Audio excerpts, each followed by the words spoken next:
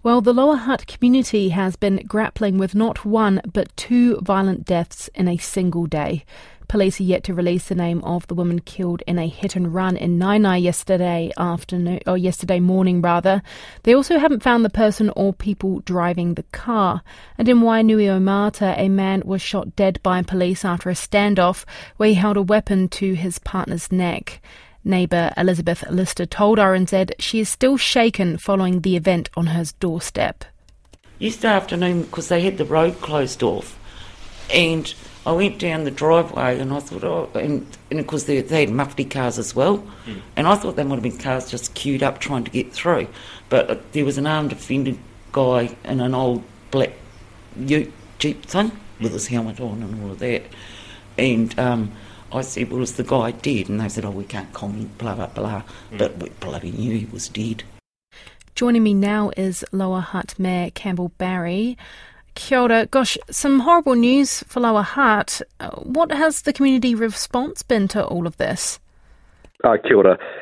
It has been an absolute tragic 24 hours in our city, in Naenae and in Wainuiomata, and understandably, as you'd expect, a lot of people have been shaken by both of these events. And I know that there's been lots of thoughts going towards both the families who are involved and also, acknowledging the police response and then having to grapple with these situations as well. And we still don't have a name yet of the woman killed and the hit and run, and those responsible presumably still at large. Is it leaving the community feeling uneasy? Yeah, I think the priority absolutely has to be for the family involved in that particular incident. And I know that there is strong wraparound support by police and their local community, which they are connected with.